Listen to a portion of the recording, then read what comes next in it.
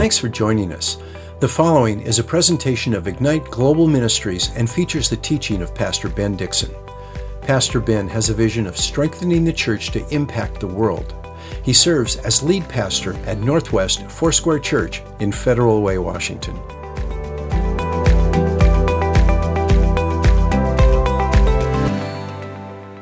We are in the middle of a sermon series based on the book of Jonah called Running from the Heart of God. We've had two other messages in this series, and today I'm going to be sharing with you message number 3, and my message is entitled, It's Not Too Late. It's not too late. Go ahead and look at your friend, go ahead and look at your family member or whoever's around you right now and say, it's not too late. They don't know what you're talking about, but you're about to find out when we open the book of Jonah, chapter 1. So please do that. And as you open your Bibles, I'm going to go ahead and pray over our service. Father, we do thank you right now for your word. And we believe, God, that your word changes our life, not just as we read it, but as we apply it. And so we do pray for the grace that you would give us so that we could live out your word. We are your people. We are seeking to do your will, and we want to do it your way. So we ask you to lead us, Holy Spirit. I pray for all of Northwest Church that you would bless our families. I pray that you would strengthen our hearts. I pray that you would give us grace for one another, grace for our neighbor, give us passion to share the gospel, and give us a heart to reach out into our community. I pray that this message would empower us all the more to be the people that you have called us to be. And we thank you for it in Jesus' mighty name. As I've already told you, we've been walking through the first chapter of the book of Jonah, and we're going to be focusing today on chapter 1, actually wrapping it up, and then following that, we're going to go into the other chapters and read some amazing stuff as God begins to deal with Jonah's heart.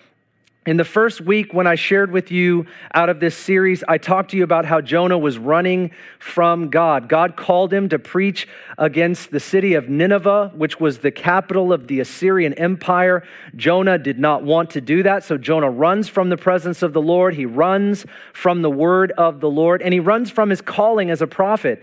Jonah is literally a prophet called to convey a message from God. That is his job, and he's run from that. In fact, Nineveh was it was 500 miles probably from where he was. And he goes down to Joppa, gets into a boat, and he travels across the sea, or at least he's in the middle of the sea right now, going 2,500 miles away to Tarshish. And so he's on his way. And then last week we studied how Jonah was asleep in the storm, and he gave himself over to indifference. He didn't care about his life. He didn't care about the lives of those that he was affecting. And we specifically discussed how our sin can release all of these negative consequences in our lives, not just for us, but also the people all around us. And indifference is a massive part of that, and we focus specifically on it. And this week, as I'm talking to you out of the title, It's Not Too Late, aren't you grateful that God's mercy comes even though we've blown it, even though we've had this disposition towards what God has said and his word, that we're not going to do what he says, we're going to rebel against it. God still pursues us. God still gives us mercy, and it's not too late. Well, I believe we're going to see that today as we open the word to Jonah chapter 1. Each man said to his mate, "Come, let us cast lots so we may learn on whose account this calamity has struck us." So they cast lots, and the lot fell on Jonah. And we talked about that a little bit last week, how casting a lot is kind of like in modern times flipping a coin. And they said to Jonah, "Tell us now, on whose account has this calamity struck us? What is your occupation? Where do you come from? What is your country? From what people are you?" And Jonah said to them, "I am a Hebrew, and I fear the Lord God of heaven, who made the sea and the dry land." Now this terrified them, and they asked, "What have you done?" And they knew he was running away from the Lord because he had already told them. And you should underline that. Jonah already told them that he was running from the Lord, but they didn't think it was that big of a deal until now, obviously. The sea was getting rougher and rougher, so they asked him, "What should we do to you to make the sea calm down for us?" "Pick me up and throw me into the sea," he replied, "and it will become calm. I know that it is my fault, and this great storm has come upon you." Instead, the men did their best to row back to the land, but they could not, for the sea grew even wilder than before. And then they cried out to the Lord. Now, these are these pagan sailors crying out to the Lord, which is Yahweh. Please, Lord, do not let us die for taking this man's life. Do not hold us accountable for killing an innocent man, for you, Lord, have done as you have pleased. Then they took Jonah and they threw him overboard, and the raging sea grew calm. At this, the men greatly feared the Lord, and they offered a sacrifice to the Lord and made vows to him. Now the Lord provided a huge fish to swallow Jonah, and Jonah was in the belly of the fish 3 days and 3 nights. And that's verse 17 right there. We are going to revisit that in our next message that is focused on the book of Jonah. So we'll leave that out for today. But I want to just share with you 3 observations that come right out of the text that I think will walk us through the scenario here that builds upon what we've already talked about. The first one that I want to share with you, we read about in verse 7 through 9, and that was Jonah was confronted with his sin. We talked about what his sin released, and now I want to show you that he was actually confronted with his sin. It says they cast lots, and it fell on Jonah, and the sailors began to question him, and he responds first by saying that he is a Hebrew, and that's his ethnicity.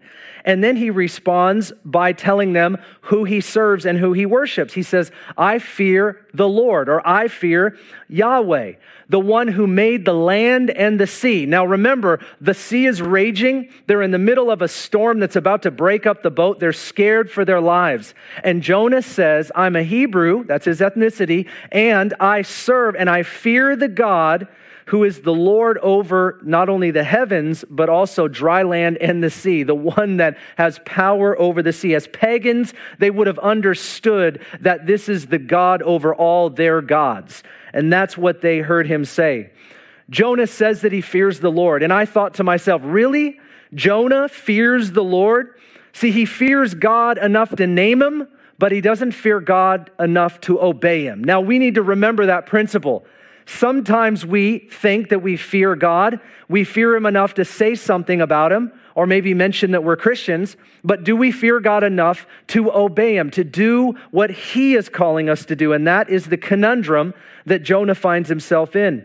The next question from the sailors is a very interesting one. And this is what they say. What have you done? See, they're facing a storm they've never seen before. They're talking to a man they've never known before. And he's running from God. And so here they're in this experience. They don't know what to do, but they're looking at someone who worships a God that is clearly more powerful than whatever they're used to. And they ask him the question, what have you done? They're not actually asking him this question. They're not really making an inquiry. They're making an accusation. Why have you done this?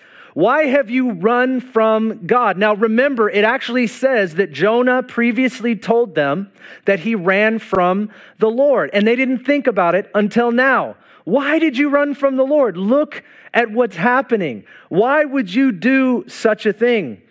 It mentions this very clearly. Why would you do this to us? Why would you allow your sin to affect us in this way? Why do you not care about us? Why? They want to know why Jonah was willing to do what he did, so much so that it would affect what's going on in their lives. Now, here's the thing about being confronted with sin. Sometimes we experience the consequences of our sin, but we never get confronted by other people. And I want to bring that up because it actually is really important for us to be confronted in our sin. Now, don't take this word confronted to mean something that I don't mean. When I mean confronted, I don't mean that it has to be done harshly. I don't mean that it has to be done rudely. But for us to be confronted in our sin is to actually look into the mirror and see how it is that we are affecting other people. Jonah needed to look these men in the face and see that his sin was about to cause their demise. It wasn't what they had done, it was what Jonah had done. And see, Jonah was sleeping in the boat prior to this. They woke him up, they told him to call on his God because they were calling on theirs and nothing was happening. And now they're saying, why have you done this to us?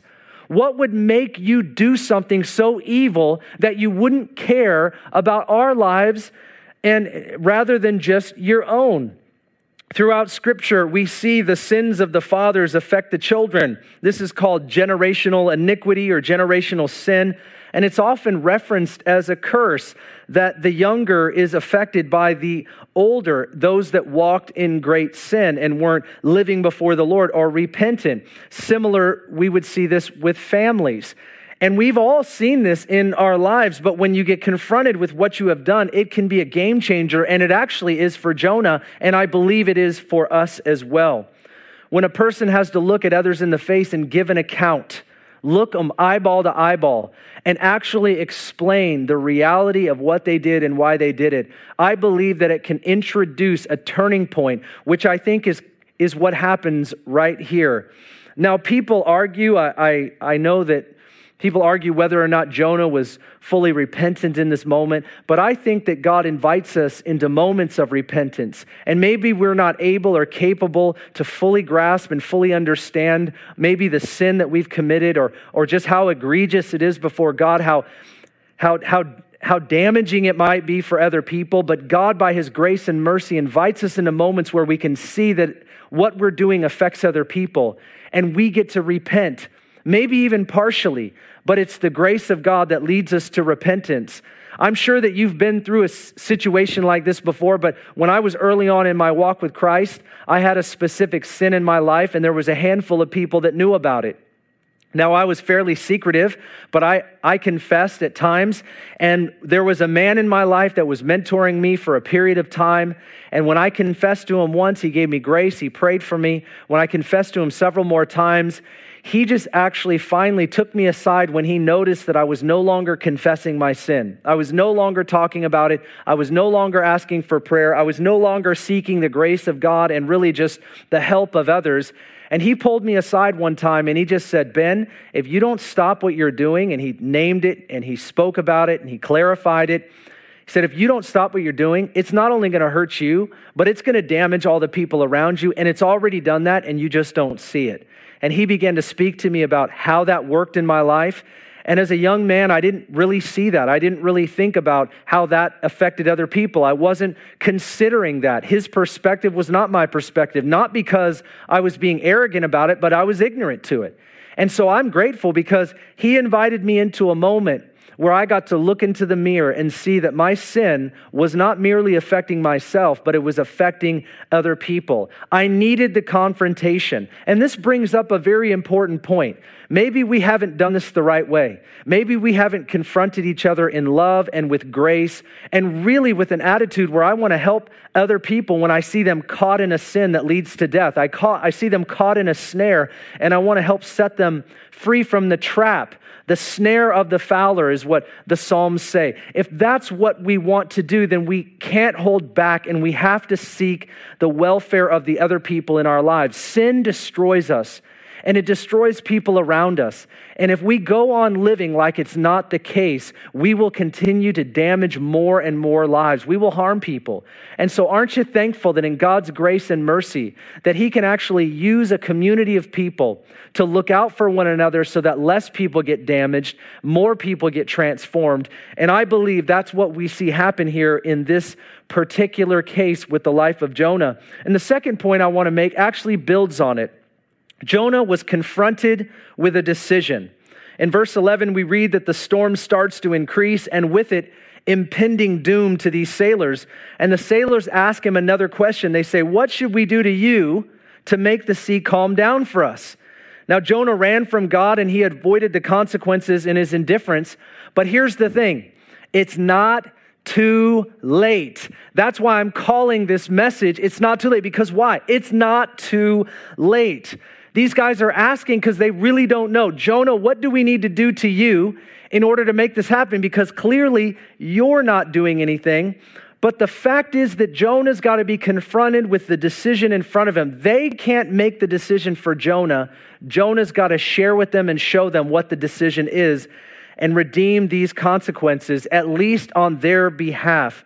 Jonah's answer was, pick me up and throw me into the sea, and it will become calm. And he goes on to say, I know that it is my fault that this great storm has come upon you.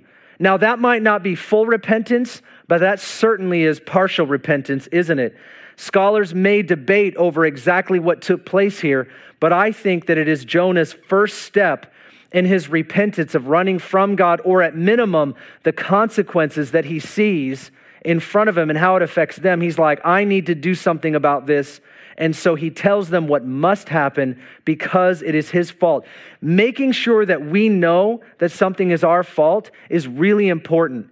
See, if we're too prideful to admit that something is a result of what we have done, that is a damaging thing in and of itself. We have to learn to take responsibility. We've got to own the things that we have caused in our life. God smiles on that. The Bible says that his kindness leads us to repentance. He's a good father, and he longs for us to take responsibility where we may have done wrong, because what that does is it helps us to then start to own how we ought to live. And so it always is a first step in repentance for us to own what we've done wrong, how that's affected other people, so that ultimately we can turn our hearts and our lives to God and be about his business and do what he has called us to do. We see this not only in Jonah's life, but we know that this is also very true for us as well. Jonah was confronted with a decision to save the lives of men in front of him, and I believe that he responded the right way. When the men heard him say this, though, they couldn't accept it. They started to row back to the shore, and it says that the sea started to rage even more as a result of that. So they knew they were doomed. They heard what Jonah had to say. They couldn't accept it. And so instead, they start to try to redeem the circumstances themselves. They figure out they cannot do that. But look at the grace on their lives. They hear that they need to throw a man overboard. His life in their minds is going to be taken, and they are not willing to do that. They're willing to risk their own lives for the sake of his. See, Jonah is supposed to be the one as the representative of God. Jonah is supposed to be the one as the prophet of the Lord that was to go to Nineveh to preach against the city, knowing that God was going to offer them mercy. He was the one that was supposed to be the messenger and the conduit by which God would pour out his mercy. And now he, in his running and in his indifference and in his being asleep, he's the one that's watching those that don't know Yahweh, those that are pagans, actually do the very thing for him that he was supposed to do for those in Nineveh. It's pretty ironic, isn't it?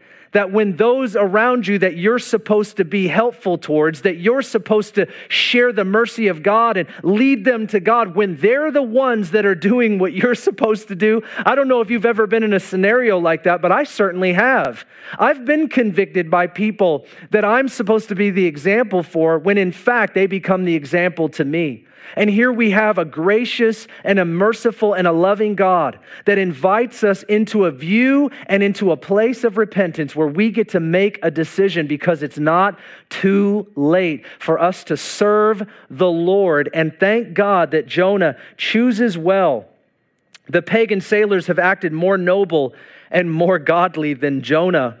What a contrast this actually is. In this decision, we see that Jonah starts to take responsibility. This is very encouraging. First step towards repentance. And I believe this is actually, and we see this in Matthew chapter 12, a picture of the Lord Jesus. And there are some differences, but we see in Matthew chapter 12, verse 38, Jesus actually uses the picture of this moment as a communication point for the Pharisees. Look what he says, Matthew 12:38. Some of the Pharisees, or the scribes and the Pharisees, said to Jesus, "Teacher, we want to see a sign from you." But he answered and said to them, "An evil and adulterous generation craves for a sign, and yet no sign will be given to it but the sign of Jonah the prophet." The sign of Jonah the prophet was that Jonah gave himself in this moment, and he ends up in the belly of the whale for 3 days and 3 nights. And so Jesus would give himself for us, be buried and rise again on the 3rd day. Now, there's some pretty massive differences between Jonah and Jesus. Okay, let's just admit it. Jonah is not giving his life for the men. He's actually giving his own life to cause the consequences that he is responsible for to subside. The way that the sea is going to stop is if Jonah actually remedies the situation. And that means that he has to give his life so that these men will not die. And so in that respect, yes, he is giving his life. Yes, he is saving the men, but he's the one that was causing them harm to begin with. He's the one responsible for their impending doom. So Jesus, like that context, but not the same spirit, not the same causation, of course, Jesus gives his life for us. And this we call atonement, substitutionary atonement.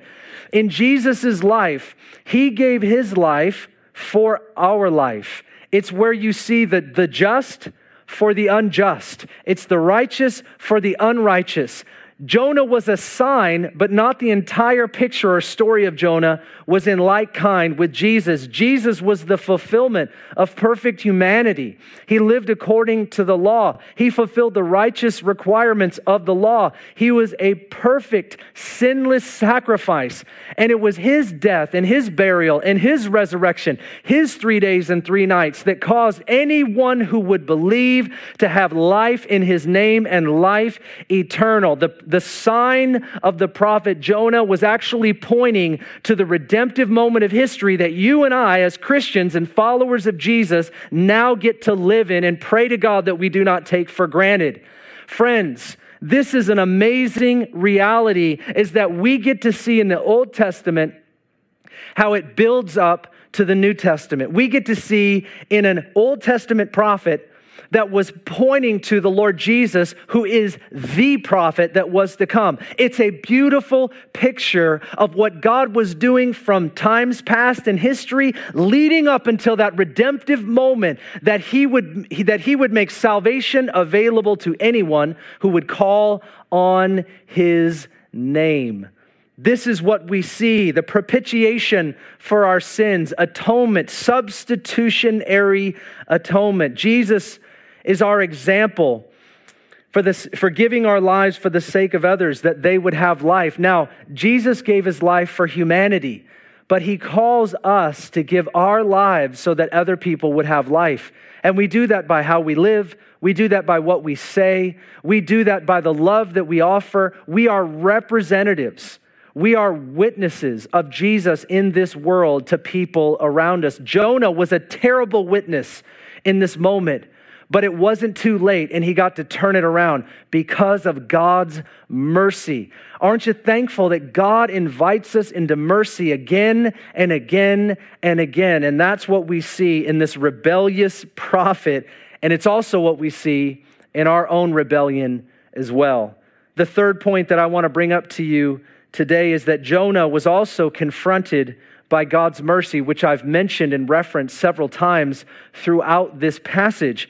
In verse 14 and 15, we read that the sailors, they throw Jonah overboard as they pray to Yahweh and beg him not to hold them accountable for throwing him into the sea. This is something amazing to me. Something amazing happens. The second that Jonah's body touches the sea just goes calm. Bam, just like that. They do what needs to be done. Jonah, his life is given, and the sea calms down, and the men's lives are saved. The anger of God toward his prophet was turned off like a switch on a light fixture. Maybe we think this story is odd because we see the anger of God and it confuses us. However, the Bible is full of the picture of God where we see Jesus, who came fully to express the heart of the Father in giving his own life to stop the raging sea of our sin. Think about that for a minute. We release this raging river in humanity. Adam and Eve and every human being ever since released this raging river of consequences of sin. And the storm has been raging ever since. And then Jesus steps into human history, gives his life. And the minute his life touches the raging sea of our consequences, it goes silent. And every person now has a legitimate opportunity to be rightly reconciled with their Heavenly Father. For us to step back into why we were created. We were not just created to live whatever years that we get on the earth. We were created to thrive in relationship with an almighty God who made us. We walked away in our rebellion, and God, by his grace and mercy, is always drawing us back, just like what we see in the life of Jonah. You know, the life of Jonah, the story of Jonah is actually a picture of the prodigal son. You know the story in the book of Luke. We see the son, he goes to his father and he says, "Father, I want my inheritance." And the father gives him the inheritance. He takes it. He goes down to the nearby city. He squanders the inheritance on all kinds of loose living. He gets to a point where he's down and out and he's eating out of a trough, which is where pigs eat from. He has this awakening moment that even the servants in his father's household live better than he is now. But he feels so much shame and guilt, and he doesn't want to go back, but he realizes that I would have a better life if I was just a servant in my father's household. And I believe that my father is loving enough to at least take me back as a servant. See, his shame is talking to him. His shame is the voice telling him that your father will take you back as a servant. See, he's distorted the view of his own father because of his own shame. And the Bible says that the lost son is, as he's on his way, the father sees him from a long way off, his prodigal son. And it says that the father runs to his son, scoops him up. He puts a robe on him, he puts a ring on him, and they slaughter the fattened calf. And he makes the declaration, "My son was lost, but now he's found." The older brother, he says to the father, "How could you do this? How could you take him back? Look what he's done." And you know what I think? I think that the prodigal son and the older brother, both of those are found in the person of Jonah. We see in him the rebel who runs, and we see also in him the self-righteous man who thinks that he's better than those that God wants to pour mercy out on in Nineveh. This is right here. It's where it's not too late and he's able to actually make a little bit of a turn, which I believe God was doing not merely just for the Ninevites. God was doing for Jonah. Maybe we look at this story and we don't realize how much mercy is in it. Maybe we don't see the mercy of God. We see an angry God who's going to punish people. We see all that, and we don't see how merciful and how kind God is to bring us to a place to see our own sin and to see how great and merciful he is. Jonah was worn down by the mercy of God. Can I tell you today that God's going to wear you down by his mercy?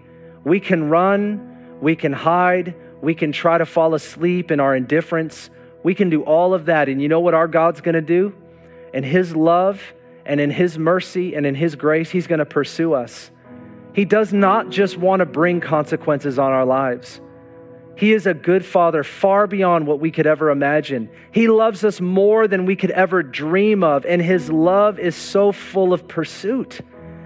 This is my story. My story is that God chased me down again and again and again. I ran and I ran and I ran. Since I was a teenager, I ran.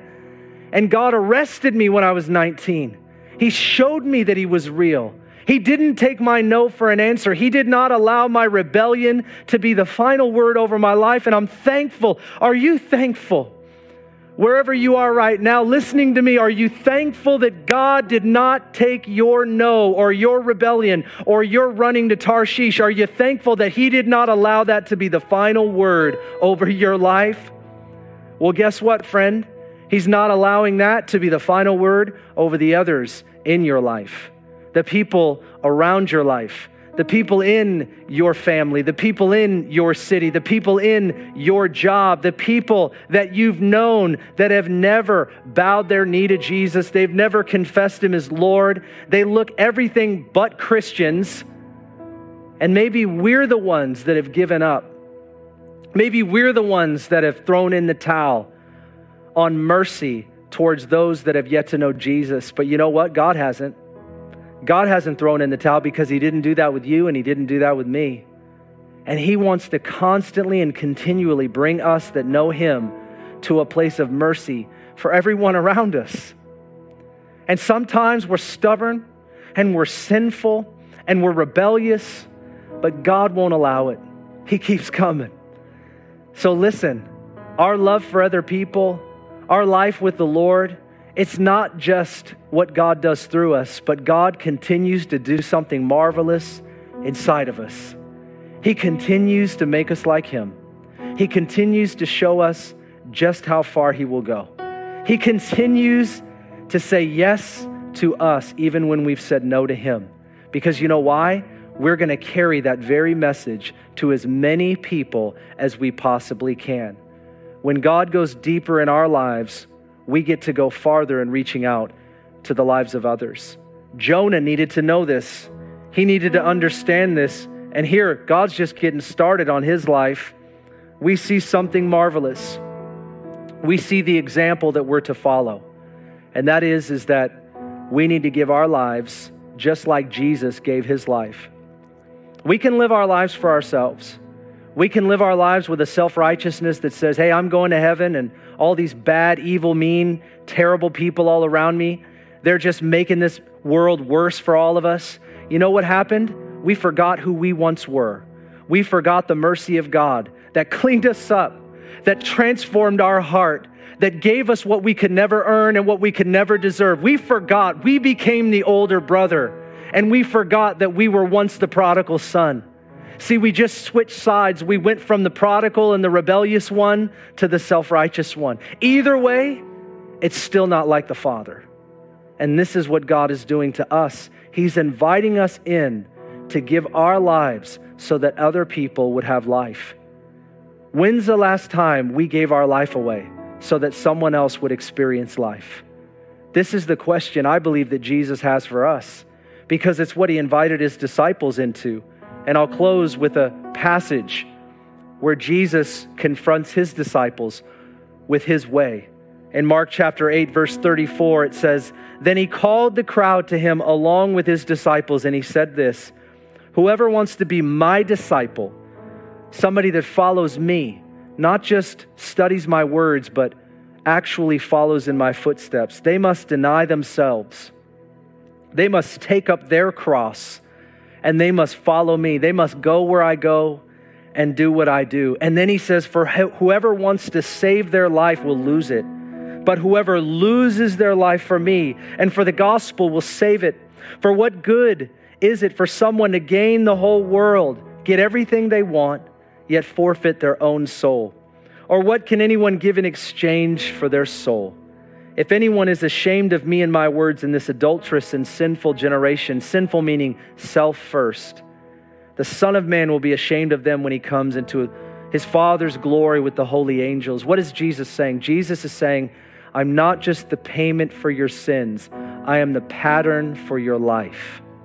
I am calling you to not only learn from me, to not only receive from me, I am calling you to be like me. Yahweh, the Father, was pursuing Jonah, and Jesus, the Son, is speaking to you and I, and he's confronting us in our own sin, in our own place of life.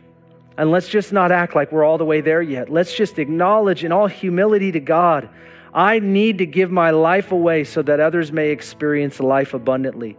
It's no longer about what I get. It's all about me serving you by loving and serving others. May I give my life away so that others may know what I know, have what I have, and experience what I've experienced. The call of Christ is upon our life.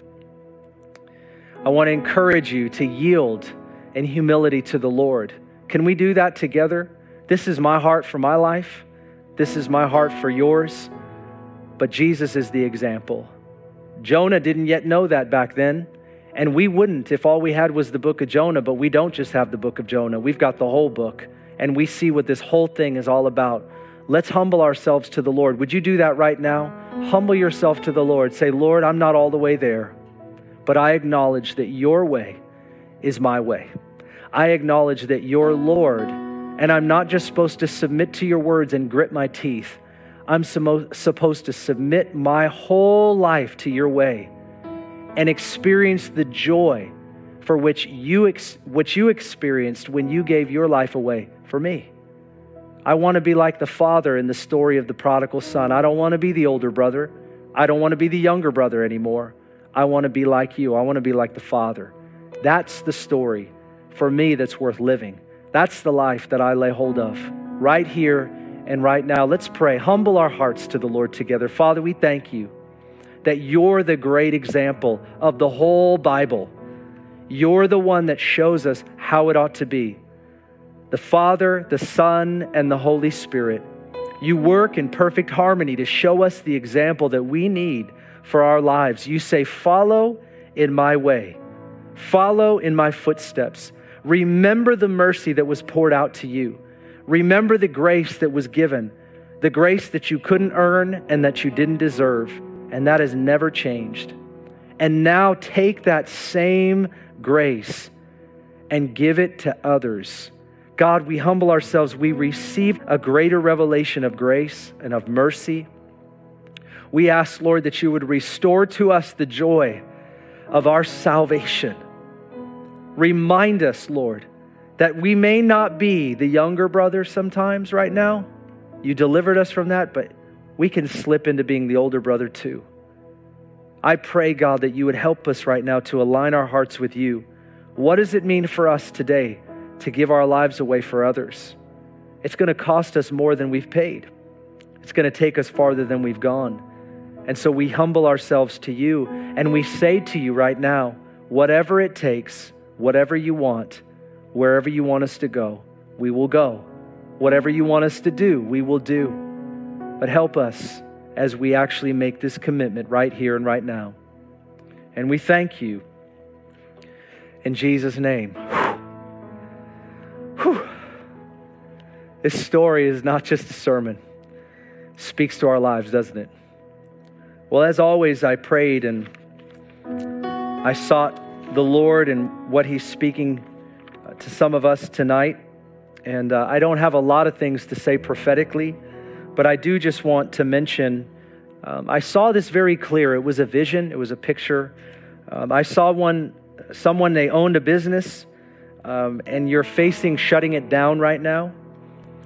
And the reality is actually there. You know you're going to have to shut this business down, but it's a big deal. It's a big deal for you and everything that you've put into this. And here's what I heard the Lord say. When I saw this picture of what was taking place, I felt it a little bit, not nearly or even close to what you're going through, but here's what I heard the Lord say over this picture is that he says to you that I'm going to bless you far beyond what you have right now, and that you will have more with less. I want you to hear that. You will have more with less. God's blessing is going to come upon you in a great way. The things that you know that you need and that he's drawing you to, the provision that you're going to need, he's going to exceed that in a way that's going to blow you away. God is going to bless you. And I'm not just the health, wealth, prosperity preacher. I'm saying to at least one person, I know you're hearing me, that you're facing the difficult decision of closing the business, but God's going to bless you as a result of it. Even still, it doesn't look like it and it won't make sense, but God is able to do it. I know that we all believe in the healing power of the Lord, and God is healing people, I would say probably every week in our midst. Things just come out in words of knowledge, and we pray that he would send forth his word, and it says that he healed them, and God does heal. And he heals through our ministry, not what I'm doing but our whole church. God has been healing for years, and we've seen that continue to grow throughout this time. And so right now I saw somebody, and your voice has been affected in this season, like something about not just your throat, but your voice. It's just hindered. It's restricted. You've had problems with it. And I believe the Lord wants to heal you right now. And so I speak healing over your throat, your esophagus, healing over any damage that's happened to your voice and all that that's connected with. I speak healing over you right now in Jesus' mighty name. Holy Spirit, we pray for your anointing to fall upon that one or that two, and that you would restore their voice, you would restore their throat, you would restore their esophagus, and anything that is affected in that area. We thank you, Lord, right now in Jesus' name. God, I pray over acid reflux, and it might be the causation of this, but I pray over anyone that has deep acid reflux, something that has just been plaguing them. We speak healing over you in the name of the Lord Jesus right now in Jesus' mighty name. Father, we thank you right now. And somebody has a pain in the back of their head. It's not like the neck or the top. It's like right in the back of your head. You're having a pain that's surging. It comes and it goes and it comes and it goes. And we just speak the healing of the Lord over you. Be healed in Jesus' mighty name. When God reveals, He heals. The reason that I can speak the healing of the Lord is because I'm seeing what God is showing. And when I'm seeing it, I believe God is healing it. It's not my authority, it's the authority of the Lord. So we speak healing over the headaches and the surging pain over the back of the head right now. We thank you. Thank you, Lord. Come, Holy Spirit, bring about healing for your people. We thank you, Lord. And right now, too, I just saw somebody that's just got some chest pain in its upper chest area right across the top here. It's just this chest pain. It's been plaguing you. It's confused you a bit. We pray right now, be healed in the name of Jesus. Thank you, Lord. Come, Holy Spirit. And I just see this name Timothy. I don't know who you are. I'm not sure who I'm referring to. But I see a conflict in relationship. It's that parental relationship. I actually can't tell if you're a son or you're a father, but there's a parental relationship there. And God's bringing restoration and He's bringing healing in your family. He's asking you, He's inviting you in to a fresh and new humility and prayer, a place of prayer to listen and to hear Him, to receive wisdom and next steps. So right now, we just pray over this Tim or Timothy. We pray, God, healing and restoration in their relationships in Jesus' mighty name. We thank you, Lord. We pray, God, that you would fill us with your Holy Spirit and that you would send us out for your glory to give our lives away so that others might have life. Amen. So let me just commission you simply that as you go, that you and I would be filled with God's Spirit, that we would be strengthened by God's word, that we would be mindful of God's voice, that we would be focused on His mission as we bring Jesus to people and people to Jesus.